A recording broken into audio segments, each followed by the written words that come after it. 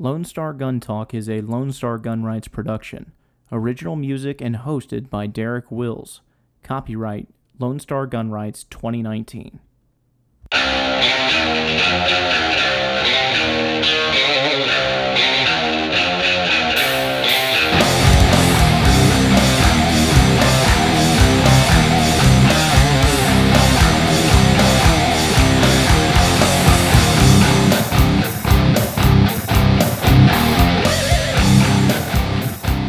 Happy Father's Day, Lone Star Gunners. Welcome to Lone Star Gun Talk, the official podcast of Lone Star Gun Rights.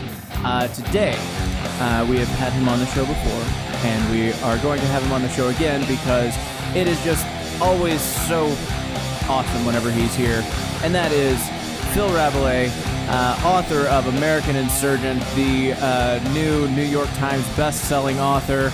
Okay, maybe not quite, but he should be. Phil, unmute your mic so we can hear you, please. So you can hear me laughing hysterically at the New York Times bestseller reference. You should be, though, man. It's such a. First of all, it's always a pleasure to have you on.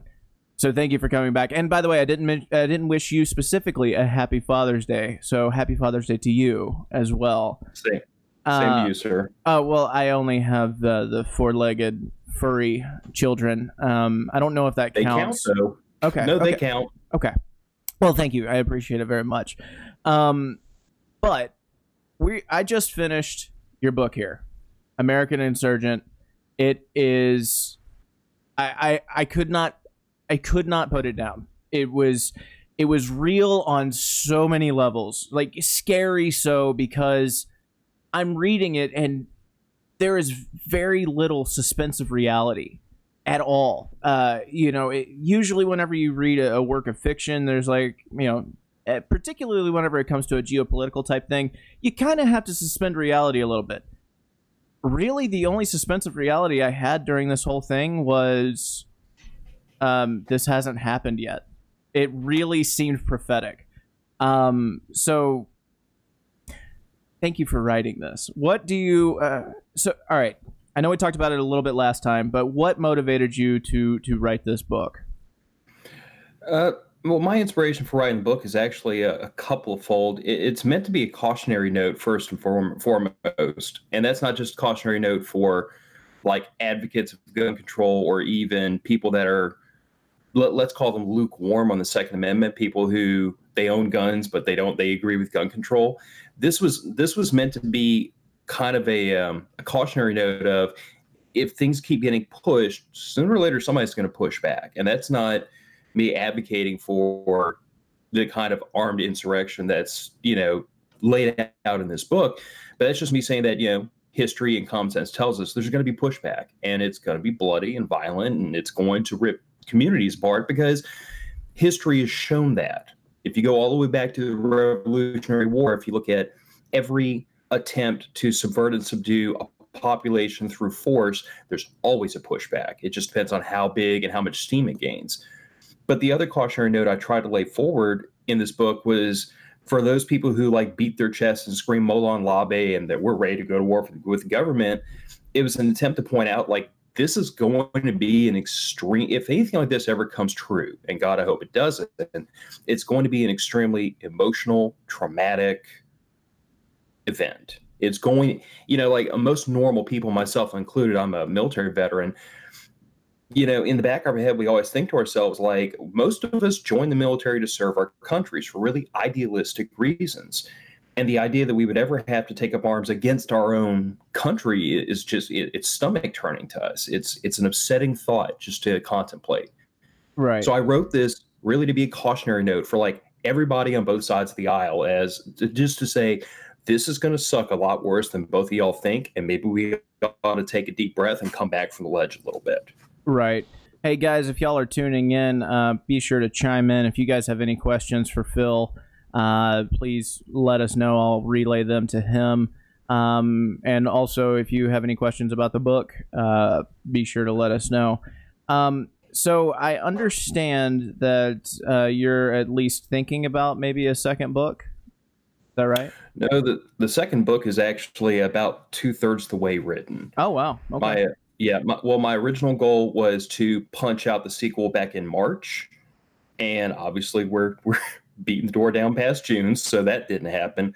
I had some issues in my personal life and my work life that kind of forced me to back end my writing for several months, but now I'm back on it, and 56,000 words is, I think, is roughly where I'm at. So Wow. I'm just laying out the second major story arc in that book. So hopefully in a month or two.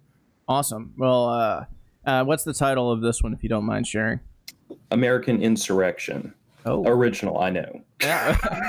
Well, if anybody has read the American Insurgent, it makes sense. I mean, it does open up. It doesn't tie off all the loose ends.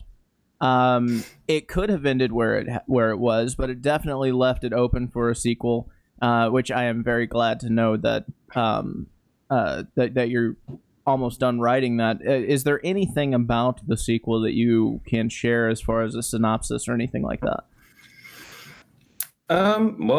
Without giving too much away, I'll just say two things. First of all, that you're right. There are a ton of loose ends intentionally left open in the first book.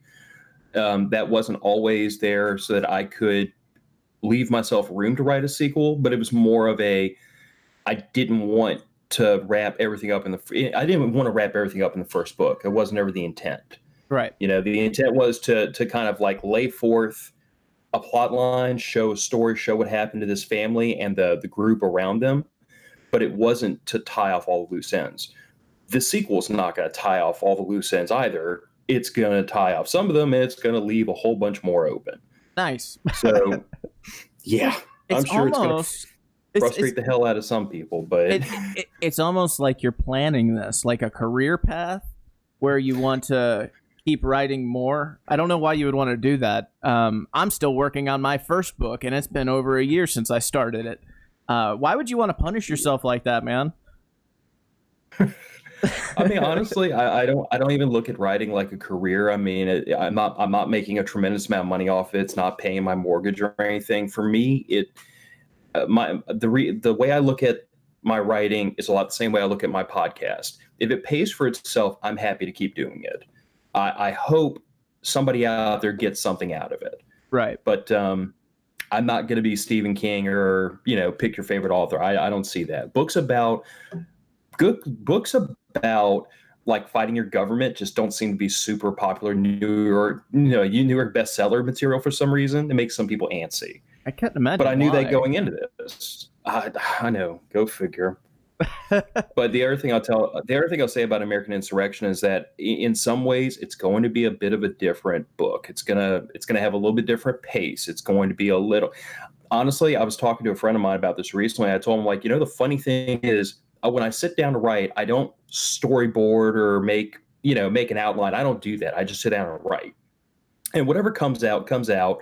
And if I don't like it or it doesn't work, I delete it and I start over. But I really write by the seat of my pants. And when I started writing this book, I inadvertently made the main character, John Arsenault from the first book, almost a supporting character for half the book. Right. Like, he got knocked out of the center. He's still kind of the center point of the second book, but we spent a lot more time dealing with other characters revolving around John than we do John. Right. And it's like, after I wrote that, I was like, how in the world did I turn the main character into a supporting character? Hey, man, how did this work? It's probably going to be an interesting dynamic. I can't wait till that one comes out. What I found probably really interesting is I know you a little bit.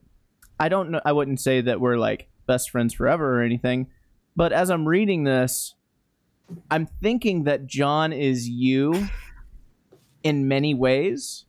Is that accurate? Is John kind of based on you, at least in part?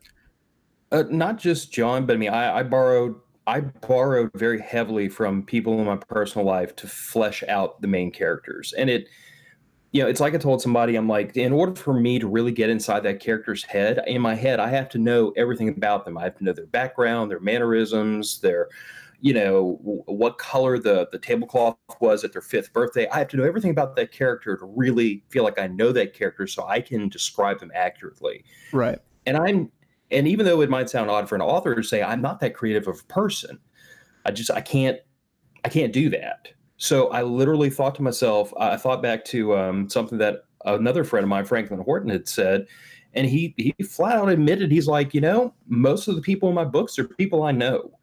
Like, they're put in fictitious situations, but these are real people, and that's why I know them that well. And I was like, that makes a scary lot of sense. So yes, the main character is in large part based on like my background, my mannerisms, my personality, a lot of my own personal beliefs, some of my, I'm like, in the first book, we go into a little bit of like how he was raised and conversations he had with his father. Those are conversations I had with my father. But I willingly admit I put these people into a fictitious situation, but I'd say better than half the characters are based on like myself, friends, close family. They're people I know well enough to be able to talk about for 240 pages. Yeah. Well, despite it being 240 pages, it was an easy read and a pleasant read.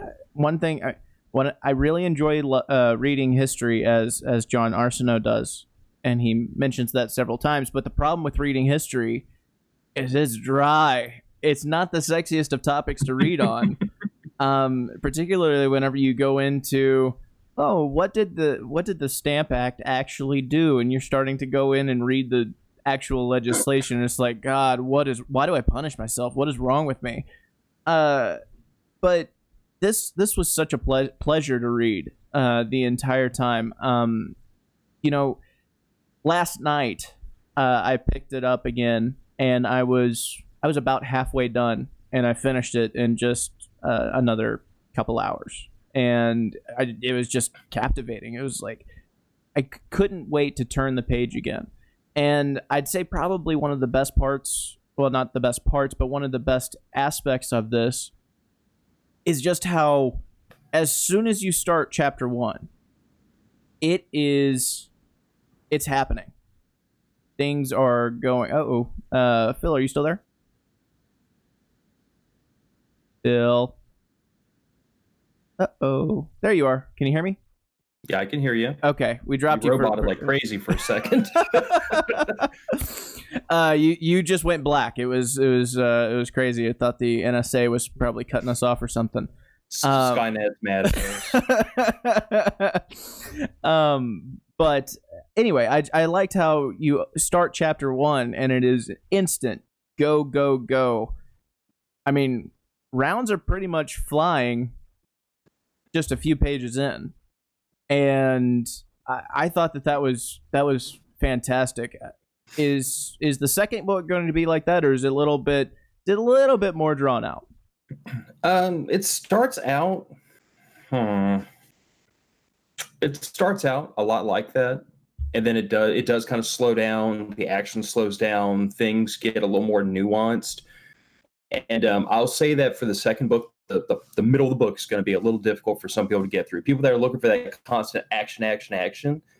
American Insurrection's not that kind of book, and in a lot of ways, American Insurgent wasn't that kind of book either, because there are like several chapters in between action points, which is nothing but like people discussing their emotions and the main character talking about how much he misses his wife and dealing with emotional trauma. I mean, it's like I tell everybody, I'm like, if you're looking for an action book, this isn't your thing.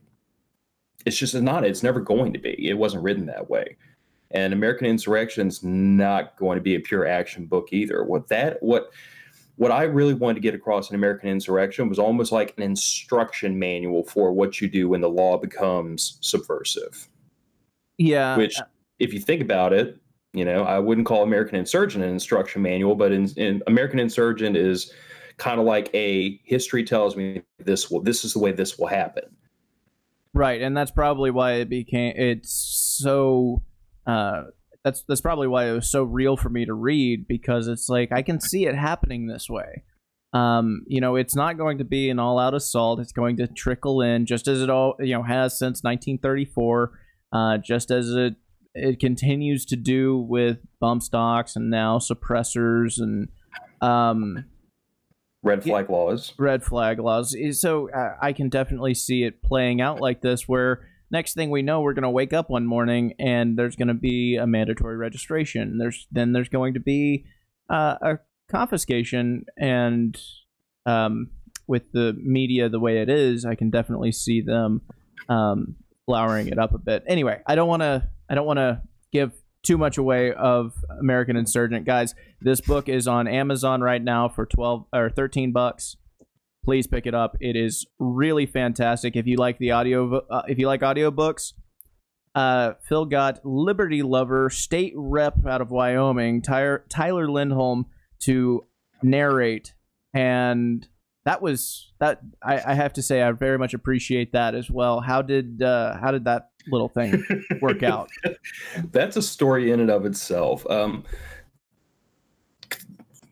Okay, I've come to understand this like after Tyler and I really kind of figured out who each other were.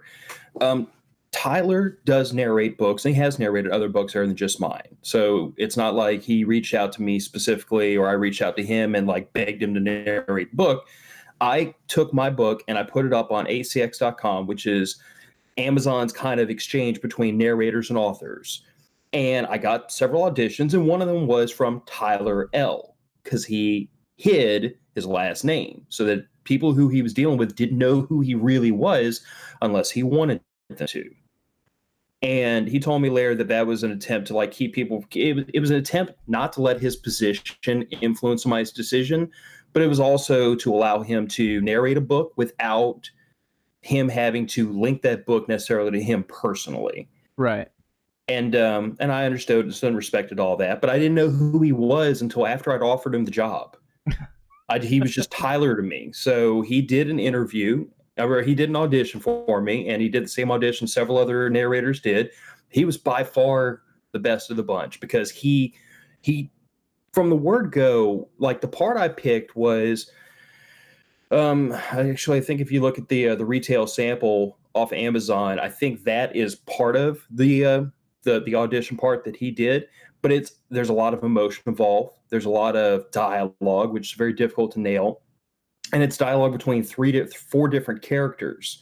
So I was looking for like differences in inflection, differences in tone. I was looking for a person to really tell me they got that this is 4 separate characters, not just a person reading a book. Right. But the one thing Tyler did that like stamp of approval right there on the spot, the other 2 narrators, when they did this part, the main character's wife has a bit of really important dialogue in this scene. And the other 2, the way they voiced her and portrayed her was like very meek and very kind of quiet and subservient. And I know that character because she's based on my own wife. And I'm like, that's not how she said that. That's not how I heard it in my head. That's not right. That's not that character. Tyler got it. Tyler is a Navy veteran. and he told me flat out, he said, I know how most veterans' wives are. They have to be as strong as their husbands. They have to be that forceful. And that was the only way it made sense to voice the character of a veteran's wife, because I know one. He's married one. But after I gave him the gig and he and I really got to know each other, like I gave him a full out to not associate the book with his personal name, so it would influence his public life or his standing with his voters. And he said, no, full send. I think this book needs to be read, and I think it needs to be out there, and I'll put my personal name on it. That's been it's been very humbling for me because I'm just a coon-ass from Southeast Louisiana, and he's a public official, so he's got a little bit more to lose in the court of public opinion being associated with this book than I do. But he believed in it, and he felt like it was worth putting out there in front of himself. So I'm appreciative of that. Yeah. Well, that's fantastic. The only bit that I've heard is the sample that's on Amazon, and I thought that he did a fantastic job just in that. It really was. As he's reading it, I just think, wow, he's really good at this. It's like he's done this before, which I didn't know that he had actually narrated books before. So, well. That's a great story, man. I hope that he narrates the second one. That would be fantastic. We've already talked that over, and I already told him that as a formality, I'll have to put the next book up on acx.com. But he's already got the gig. As far as I'm concerned, and he said the same thing. He said, if you as many of these as you write, I'll narrate. So That's the awesome. two of us have already agreed that we're in lockstep together. That's fantastic, man. Okay, so we've talked ad nauseum about your brilliant New York Times bestseller, and it will be because you have the attitude that it should be. So stop selling yourself short. This is a fantastic book, American Insurrection. Pick it up on Amazon, including the audiobook. But let's talk about some public policy things. Let's get you really fired up, because that's whenever you really shine. In other words, let's listen to Phil come unglued. Yes. Let's listen to Phil come unglued. Let's talk. Oh, I don't know. Suppressors. Let's talk suppressors. How do you know that our president said that he doesn't like them at all? Fake news. No, but but he actually did. And what's frustrating is people actually say that it is fake news. He said the same thing about bump stocks. He didn't like them. And what did he do? He banned them without even talking to Congress.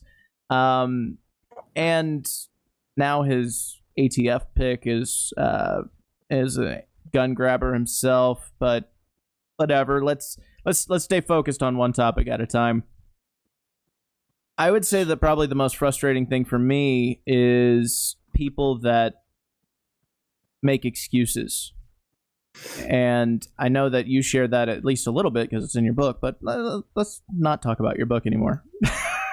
Let's talk about. Well, it's hard to separate the book from my own personal brand of political advocacy, but you know. Well, that's because it's real. This isn't a work of fiction. It's just a work of future. This is how it's going to go down. So just everybody read that. Anyway, so what is going on with people? Why it's frustrating for me, but why do you think it is that people will justify things when a Republican enacts gun control or calls for gun control? But whenever a Democrat's in office, they're like, shall not be infringed. Not at all.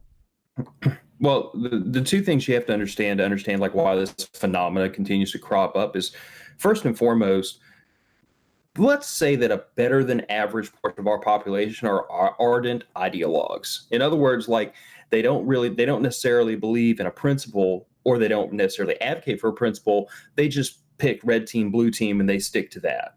Let's accept that. I don't agree with it, but that's human behavior, is tribalism at its finest. And that's what we're seeing here, is that if you are a Republican, if you vote for the R, if you vote for, the elephant, then you have to agree with everything on that party's platform. And if the president suddenly becomes anti-gun, you can't call him out for being anti-gun, even though yesterday you screamed at a Democrat for that. You have to stick to your tribe. And that's what is going on in a lot of cases here.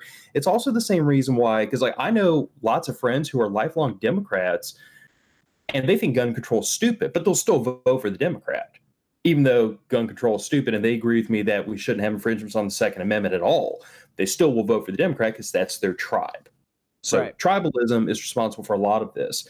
But the other thing, and this is what I find like really disheartening and frustrating, is the flat out fact of the matter is that there are not as many Second Amendment advocates as I once believed. Like, I used to think if you were not in favor of gun control, if you were a gun owner, if you were all these things, you were for the Second Amendment. And as I've gone through my own political advocacy in my personal life and in my podcast, I've come to realize I was freaking wrong, maybe even naive.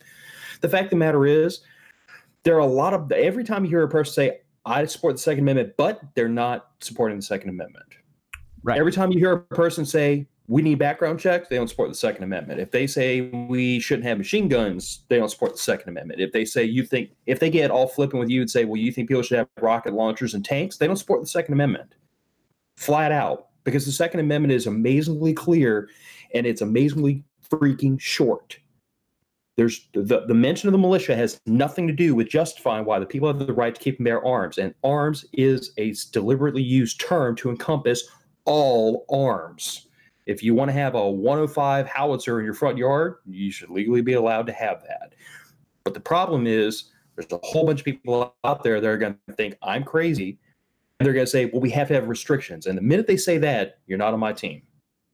You're not a Second Amendment advocate. You might be a gun owner. You might be a constitutional carry advocate. You might be whatever, but you're not for the Second Amendment unless you support 100% of the Second Amendment. And that is what I've come to understand over the years, is that there are so few true Second Amendment advocates. And that is why the gun community seems so heavily divided, because you have people like me who think no NFA, silencers for everybody, machine guns in every household, rocket launchers if you can afford them, tanks if you can afford to feed them because they go through gas like crazy. And then you have people that say, well, we need restrictions and we shouldn't have bump stocks. And bump stocks are stupid and silencers are scary and I don't like ARs and all you need is a bolt action. Pick your term. Oh, you mean a sniper rifle? Yeah. Look, I'm telling you, and I don't want to be right, but I know I am, because I've heard politicians already uttering it. But the people out there who aren't in favor of bump stocks, cans, and ARs, who think, well, all you need is a bolt action hunt, I'm telling you from the bottom of my freaking heart, there will come a day when those same idiots who are screaming yelling about my closet full of ARs are screaming about your bolt action rifle. And I am telling you now, right, wrong, or otherwise, probably wrong, because, but I can be forgiven for feeling a little malicious about it. But when that day comes that they come to take your bolt action, I'm not going to have a lot of sympathy for you.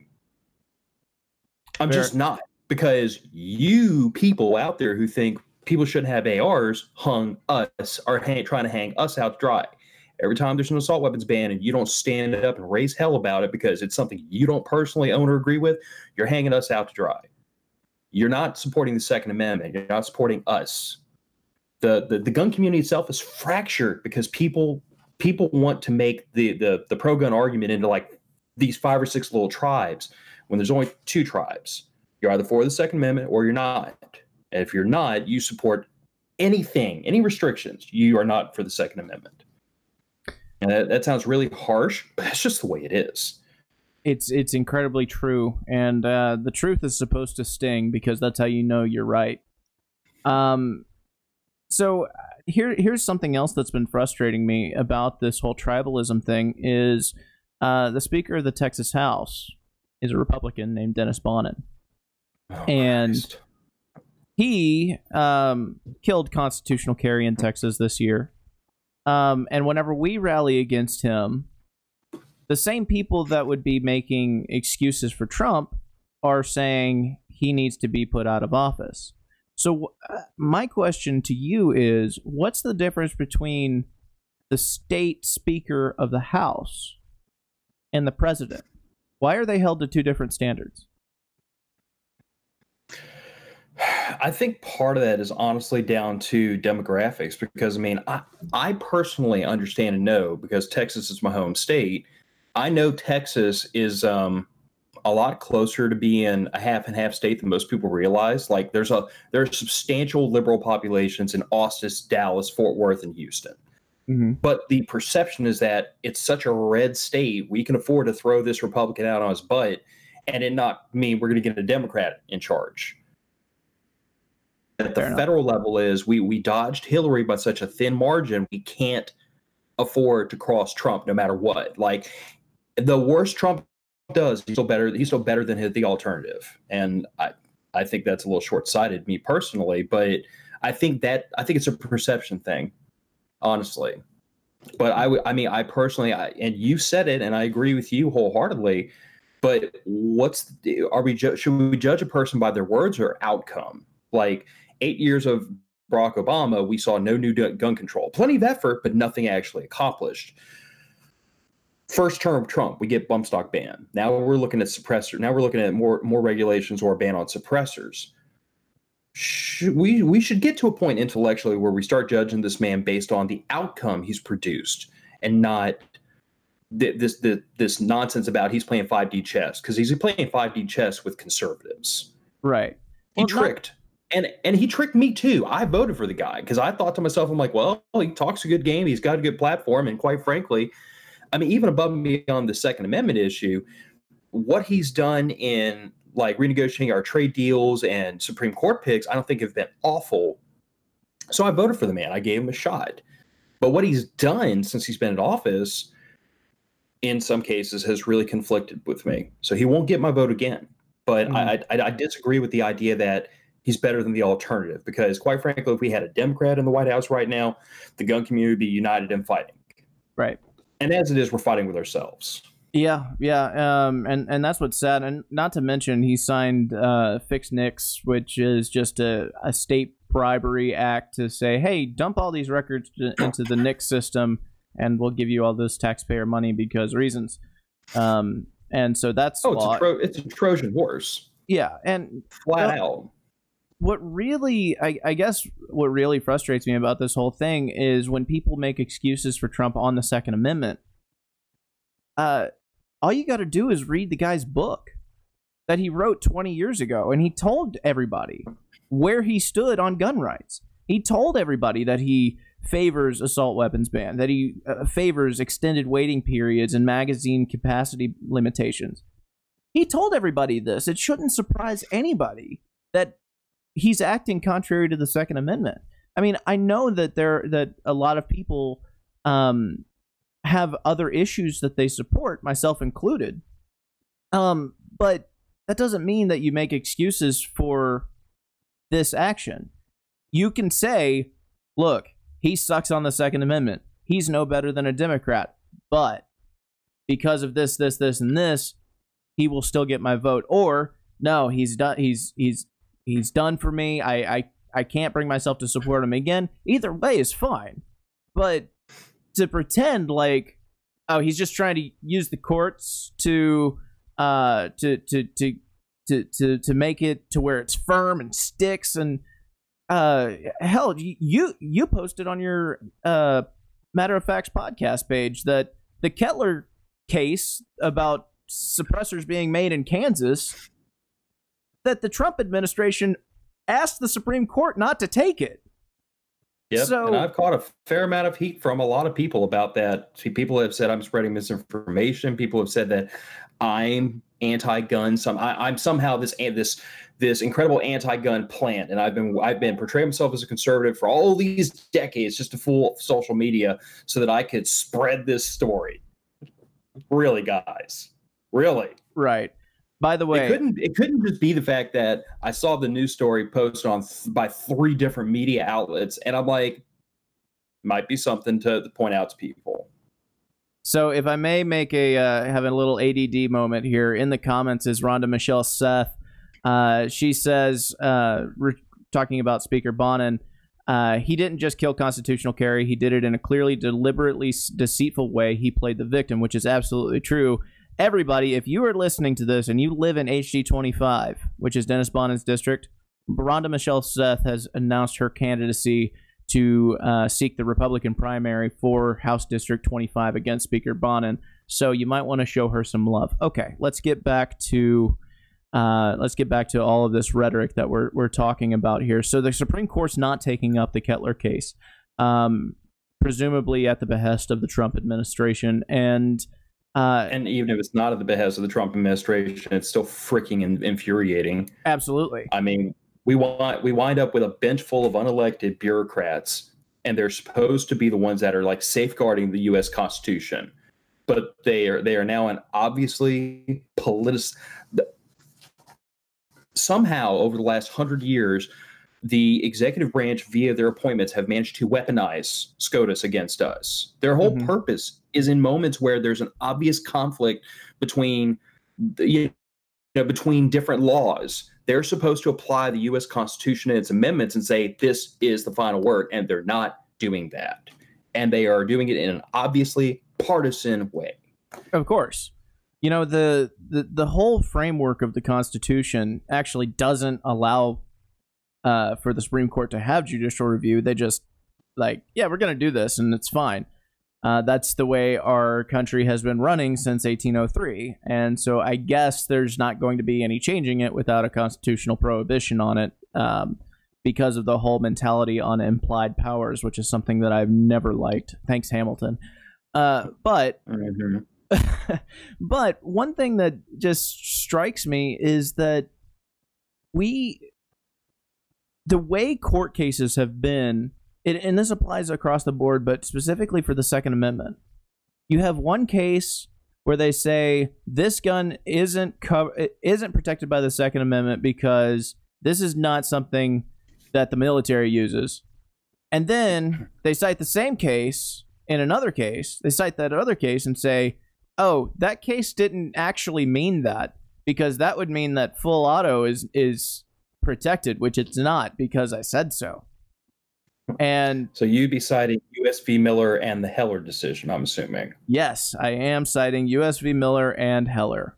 It's almost U.S. like v. Miller, 1936. Anybody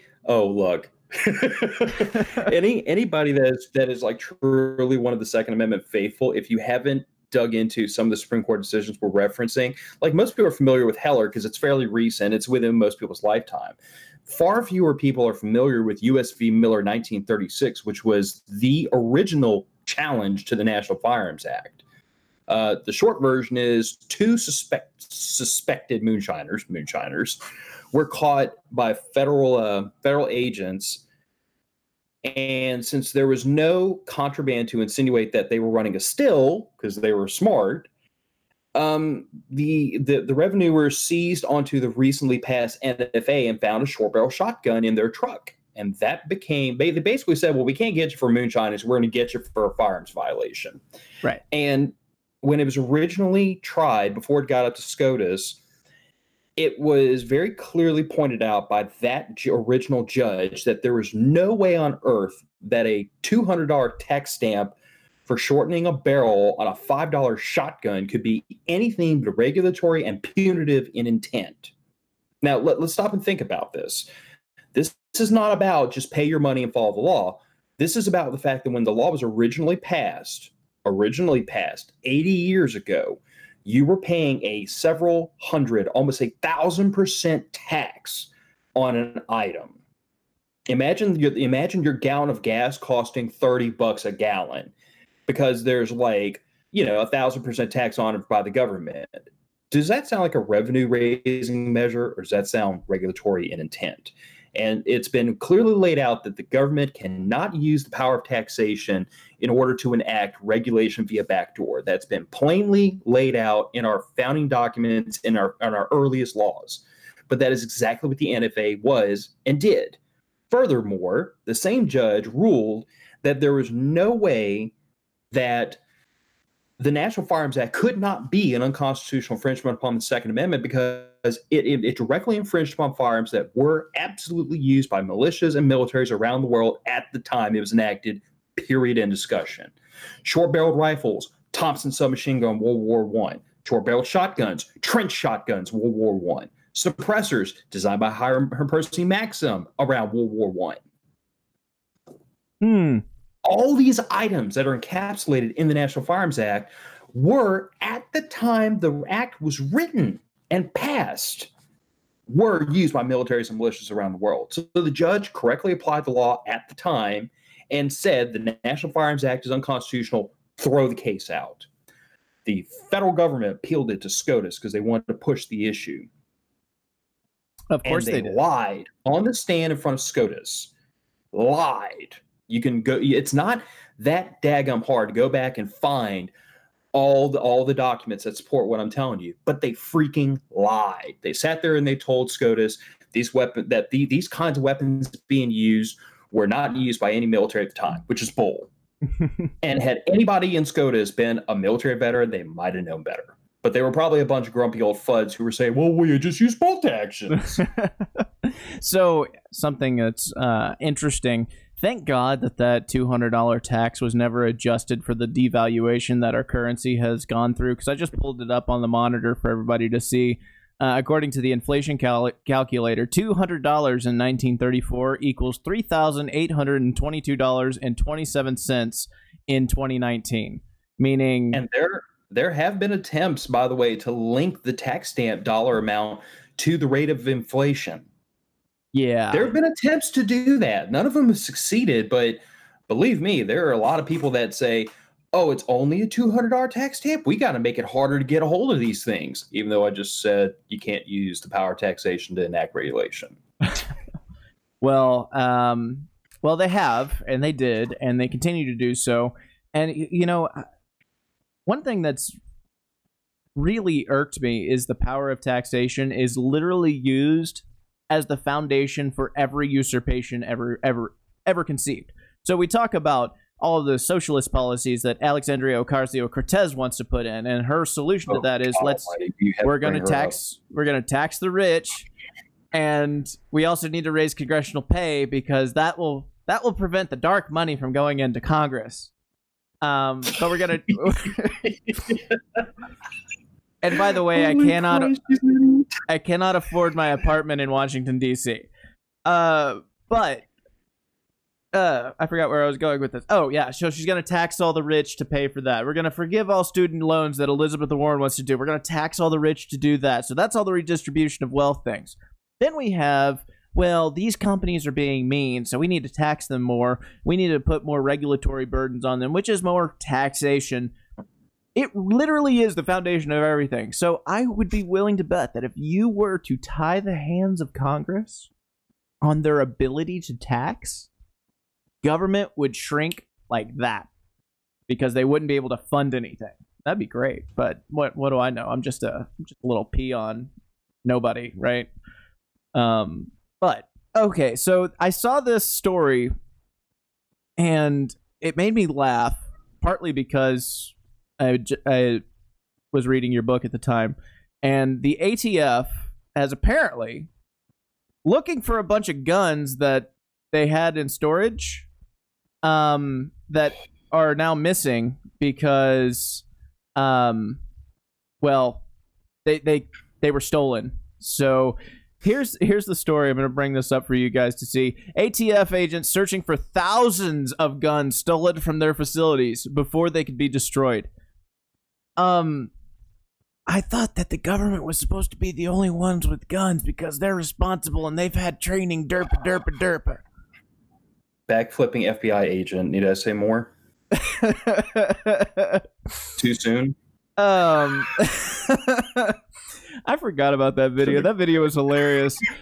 Oh, listen, I will never let anyone forget about that as long as I live. Every time somebody talks about how well-trained federal and local and federal and local law enforcement and military are, I bring that up and just watch them start grinding their molars to dust. Because it's like, really? Well-trained, responsible, right? Tell me that one. Yeah, well, they are really the only ones that have all the training, and they are a morally superior type of person because of who they are and what they do, which is why they're the only ones that can be above corruption. I'm sorry, go ahead. No, you're right. They are above corruption. They are above road rage and things like that. They've never abused their power at all. But we're going to ignore all the Black Lives Matters claims because we're leftists and we pick and choose what we want to do. So they're responsible, and they would never in a million years do something like, headline: off-duty LAPD officer opens fire during an argument in Costco, killing 1 and injuring 3. Am I mistaken, Bill? I don't understand what's happening right now. Here's me in a nutshell. Not to sound like I'm recanting myself, but I mean, I have like several friends and close family members that are in law enforcement. It's a thankless job that I don't want, that I applaud them for doing, and I recognize that there is a definite, genuine need for some form of law enforcement in our communities. There's a good argument to be made; it should be privatized. I'm interested in that theory, but regardless, most places currently use a public agency as to conduct law enforcement. But that being said, I point out issues like this because I can't stand the narrative that like only cops should have firearms, or they're so much better trained than the average civilian, or so much more moral, because the statistics just doesn't bear that out. If you compare like law-abiding concealed carry permit holders as a population to law enforcement officers commit crimes of a variety of different measures and levels at a rate substantially higher than your average law-abiding citizen. Now, that's not me being anti-cop. That's just me saying that's just the statistics. You can talk all day long about my motivation for bringing it up, but you can't argue with with statistics. It's there. It happens. I think that's an opportunity for us not to tear down cops, but to then say, you know what? Maybe people with concealed carry permits isn't a bad thing. Maybe it's not, because statistics say it's not a bad thing. The statistics state over and over and over, and I understand that Bill, in the hands of law-abiding citizens was a bad thing. We would eventually see the murder rate start going through the ceiling in places where there's lots of concealed carriers, and that doesn't happen. When we have states or local municipalities that suddenly start granting more concealed carry permits for any reason, the murder rates don't go up, they go down. Could be total coincidence, but what it's not is an indication that guns in the hands of law-abiding citizens are a danger to society, because it just doesn't work that way. No matter how much Moms Demand Attention and AOC and all the rest of these knuckleheads want that to be the truth, it's not. Never has been. It ain't gonna be. It's a thing I tell people all the time when they get wound up about concealed carry permits and people carrying firearms. I'm like, I literally, if I go down the street to get a gallon of milk, I have a gun on me, under my shirt, with a spare magazine, ready to rock and roll, ready to defend myself and my family if need be. And I operate like that on a daily basis. The only place I don't go armed is to work, and it's because it's a federal freaking crime for me to go into my workplace with a firearm. But that's the only place I don't go armed. I've never, ever, ever shot a person or even drawn my firearm, with the exception of if somebody was trying to harm me or threatening me. Period, end discussion. And I never will, because it's a moral issue for me above and beyond a legal one. So I guess my point of view is, it's like, in order for you to argue that guns in the hands of people is a bad thing, you have to first admit the fact that my gun in my hand's not, because it's never hurt anybody. So if I exist and I have never harmed somebody with my legally owned firearms, that means other people probably have done the same. It starts to tear the argument away, because people want to say that all guns are bad, and all guns can't be bad, because you want cops to have guns and you want the military to have guns. So if guns were bad, they shouldn't have guns either. Well, you clearly are anti-cop and a white supremacist at the same time. You hate poor people, and you hate them. Can't stand them. That's why I argue against there being a fee connected to concealed carry permits, because why the hell should the poor have the right to defend themselves? Hell, they're poor. We can't trust them with guns. Well, yeah, and you also think that kindergartners should be carrying guns around, because that's clearly what you said. No. Kindergartners should not be carrying guns around, because, see, your average assault rifle is a fairly heavy implement, and a kindergartner is a little small. However, crew serve weapons are tripod mounted. Kindergartners can man those just fine. Yeah. Mortars too. Uh-oh. I'm sorry. I thought my watch was on silent. It's okay. You did it on purpose. It's still on silent. Let's see. What else is there to talk about besides... red flag raised on Trump's anti-gun ATF pick. Are you familiar with this guy, Truck Canterbury? At all? Not? No, because honestly, and I hate to say it at this point, but I've reached a point with Trump and his picks where it almost doesn't matter what he does or who he suggests, because he's already screwed us on the Second Amendment. So I just assume that he and anybody he appoints is out to get us. As bad as that sounds. Let's see. But maybe not that far off the point. Let's see. According to Gun Owners of America Legislative Counsel Mike Hammond, quote, he certainly opposes aspects of the constitutional carry legislation being proposed in Ohio. He went up and did a happy dance on behalf of Sonia Sotomayor when she was nominated for the Supreme Court, and Eric Holder when he was nominated as Attorney General. And he seems to fall within the trend of Trump nominating anti-gun zealots to top Justice Department positions. And yet we have indicated that we think that his nomination should be defeated. Yeah. But Trump's pro-gun, and Trump nominated him, so we have to toe the party line. 5D underwater blindfolded bird box chess, man. Like it's crazy. He's like 27,000 moves ahead. You have no idea. Like The left is already in checkmate, and they don't even know it. Okay, I'm just gonna throw that out there. Anyway, let's see here. Oh, Rhonda Michelle Seth has chimed in again. She says, "I'm an ER nurse in a freestanding ER. I'm the only person in the building with keys to the narcotics. That being said, we have no protection. I am unable to carry to protect myself. Sitting duck, sad face emoji." Yeah, well, if you combine your protection of yourself with the fact that you have the keys to the narcotics, then that means that you're just going to instantly unlock the narcotics cabinet, get high as a kite, and then you're probably going to shoot the place up, because that's what that means. Rhonda, don't be silly, please. I mean, think of the children. Think of the children. Or you could open the narcotics closet for whoever's trying to rob the place and then lock them in it and let the problem solve itself. Yeah, that would... Creative solutions for creative problems. Phil Rabelais. Trademark that. Oh, Jesus. Nobody would read a book about all my creative solutions to problems. People would be horrified and grossed out. Well, I like how you labeled them as creative solutions, because that's exactly what they are. They're not maniacal. They're not disgusting. They're not grotesque. They're not inhumane. It's a creative solution to lock somebody in a narcotics cabinet until he takes all of the narcotics and overdoses on his own. But I digress. Phil, is there anything else that you would like to leave with these fine people that are listening before we let you go? We got to get into the open carrier down in New Orleans. Oh, yes. Thank you so much for reminding me about that. You forgot all about that one, didn't you? Dude, there's like a lot of stories that we were just talking about. I'm sorry, I forgot one. Jeez, leave me alone. I'll forgive you.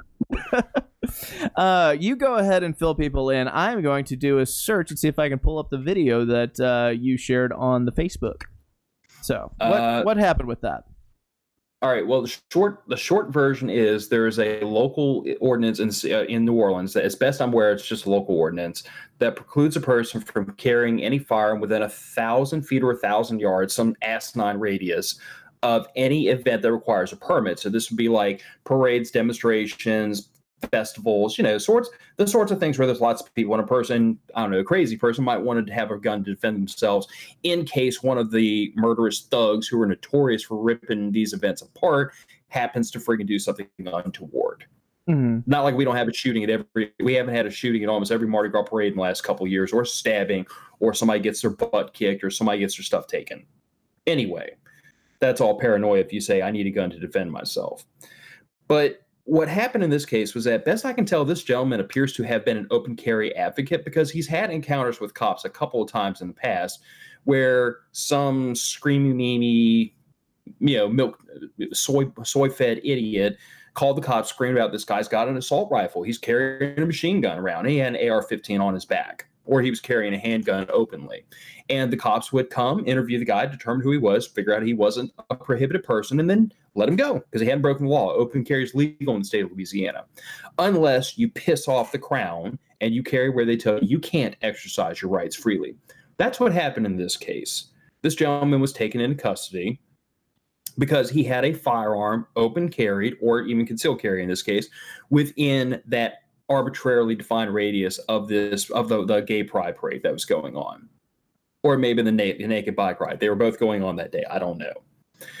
And what I find most frustrating about this, above and beyond the entire issue about, like, this is an obvious infringement upon the Second Amendment to tell me where I can or cannot exercise my inalienable rights. But what I found most frustrating is actually the gun community itself. Because whenever I raise hell about this sort of issue, we get a couple of groups of people that start piping up. We get the open carry is stupid group, because I don't agree with how the person's carrying a gun, or the holster they're using, or the gun they're carrying, or whatever else. Open carry is stupid, therefore he shouldn't have done that.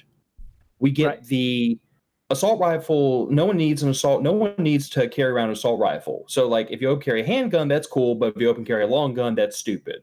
So put those two together if you want to. But that's two groups. Then we get he's making us look bad. He's being confrontational, and he's open carrying, and he's upsetting these people, and that makes gunners look bad, so he's stupid. And then we get well, the city has a right to say where you can and can't carry, because the city can also tell you you can't have the right to free speech, or you can't have the right to a jury trial, or you can't have the right to do any of the other things we have the right to do within certain areas because they say so. Right, because reasons.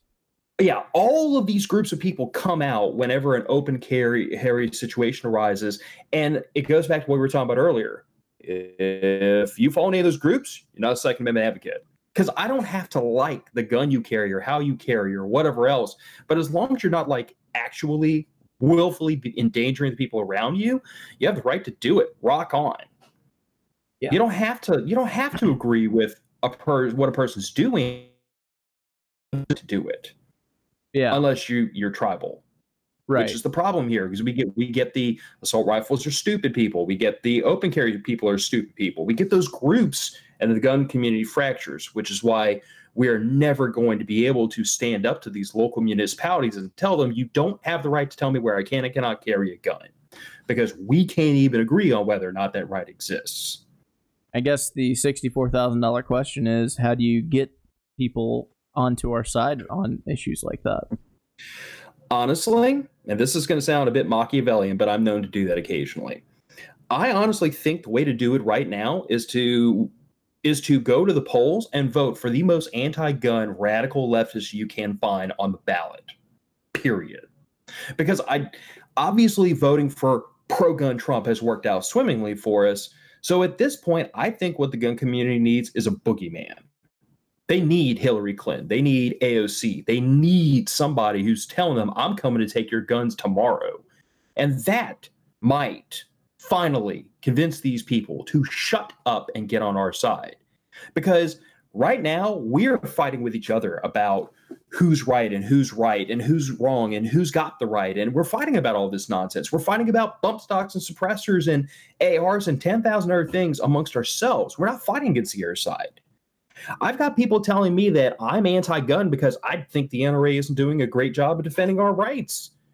And I'm the one who's been screaming rocket launchers for all for years. So we've come to the point where we, as a group, need a boogeyman to scare the hell out of the gun community and finally unite them. And nothing unites like a common enemy. And right now, we don't have one. I mean, you and I see people who are trying to take our rights, but the others don't. So I guess what we really need is a hardcore anti-gun politician to tell the broader community, I'm coming to get your guns one way or the other. I'm going to nuke your city if you don't give up your guns. And make that a valid threat. And then people will finally round up together and rally together. It's almost like your solution was written down somewhere in a book. Oh, you mean when the Redcoats kicked in the door at Lexington and Concord? No, in a book that was published by you. Hey, that book isn't that. I still to this day contend that when I wrote that book, all I had to do was look at history. People, and this is a point I make in American Insurgent, I make it in American Insurrection, I make it in my public life. We are not doomed to repeat history if we don't learn from it or remember it. That's not why we're doomed to repeat history. We're doomed to repeat history because we will repeat it. Because until people as a biological organism progress, until we evolve, we're going to be bound by the same wants, the same fears, the same motivations, and we will repeat history, because all history is a record of what happened when people interacted with each other. And those interactions are not changing. There have always been efforts to concentrate the use of force in a small population. There have always been laws passed. Going back to the 1500s, there have always been laws passed to take arms, swords, knives, whatever, out of the hands of the common person, or just to make them so damned expensive that poor people couldn't have them. And then with the more modern invention of there being a middle class, a lot more people can have guns, and now we have gun control. Because, centuries ago, it was simple enough to make arms impossible for the average person to get, because you were either a royal or you were poor, and there was no middle class, there was no middle ground. And if you made arms expensive, then the poor people couldn't have them, which honestly meant that they couldn't overthrow the king if he became a royal bastard. Now, since arms are at an attainable level financially, now we just have to make 1,000 reasons to take guns from people because they smoke pot, or because they failed a mental health evaluation, or any of 1,000 other little reasons why we're trying to invent ways to take guns out of the hands of everyday people just because we don't like other people having the ability to defend themselves and use force. Or they got in a fist fight with their brother at one point. Yeah. Tug, yank, yank. Yeah. But what it boils down to is very simply, when I wrote this book, all I do is look in a history book, and it's been there. It's happened before. It's going to happen again. It's just a question of, is it going to happen while I'm alive or while my kid's alive? One or the other. Oh, man. That's heavy. Heavy stuff. Well, Phil, it has been a pleasure as always. Real quick, give people a rundown of your podcast in case they haven't listened to it yet. Make sure you guys go and subscribe to this, Phil. You could, please. Well, sir. If I haven't already freaked you out by saying you should go vote for Democrats. The Matter of Facts podcast, we deal with a lot of like prepping topics, survivalism, first aid, self-defense, those sorts of things. We do delve into politics a bit here and there because my co-host and I are both fairly hardcore libertarians and small government advocates. And obviously we're both huge Second Amendment advocates. So, I mean, the group that we've wrangled together, regular listeners of ours, they come from all those different backgrounds. If you're into self-defense, firearms, first aid type of stuff, you probably find something in our podcast that'll tickle you.